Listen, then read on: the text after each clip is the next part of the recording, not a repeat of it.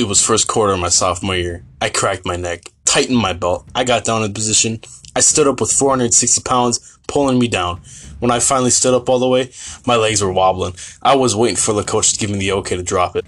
My name is Diego Boss, and this is the time where I challenge grit. Every day I'd get into the weight room. I was always working towards my one goal, just keep getting stronger. I always wanted to get my max higher. Always going, never taking breaks. But then, I was in the middle of a lift, and my back gave out. I had to sit down. I was hurting like crazy. I could hardly stand up. I thought it was over. I took 2 weeks off, and everything felt different. When I grabbed the bar, when I got back, it felt like I was lifting the first time. So I threw 300 pounds on it, because that's what I usually did. And I never felt better. I kept going again. Started taking my breaks, and then it was test week. I wanted to prove myself that I can break records.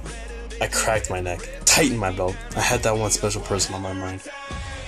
I exerted my legs. I felt like I was picking up a truck. I didn't think I would be able to get it. I was slowly standing up. I finally got up. I saw the coach nod. I dropped the lift. The belt was busted and I broke my record.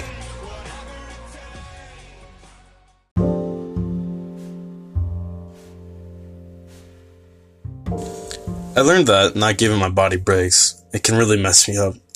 And I know now that it was a really selfish goal to my mind.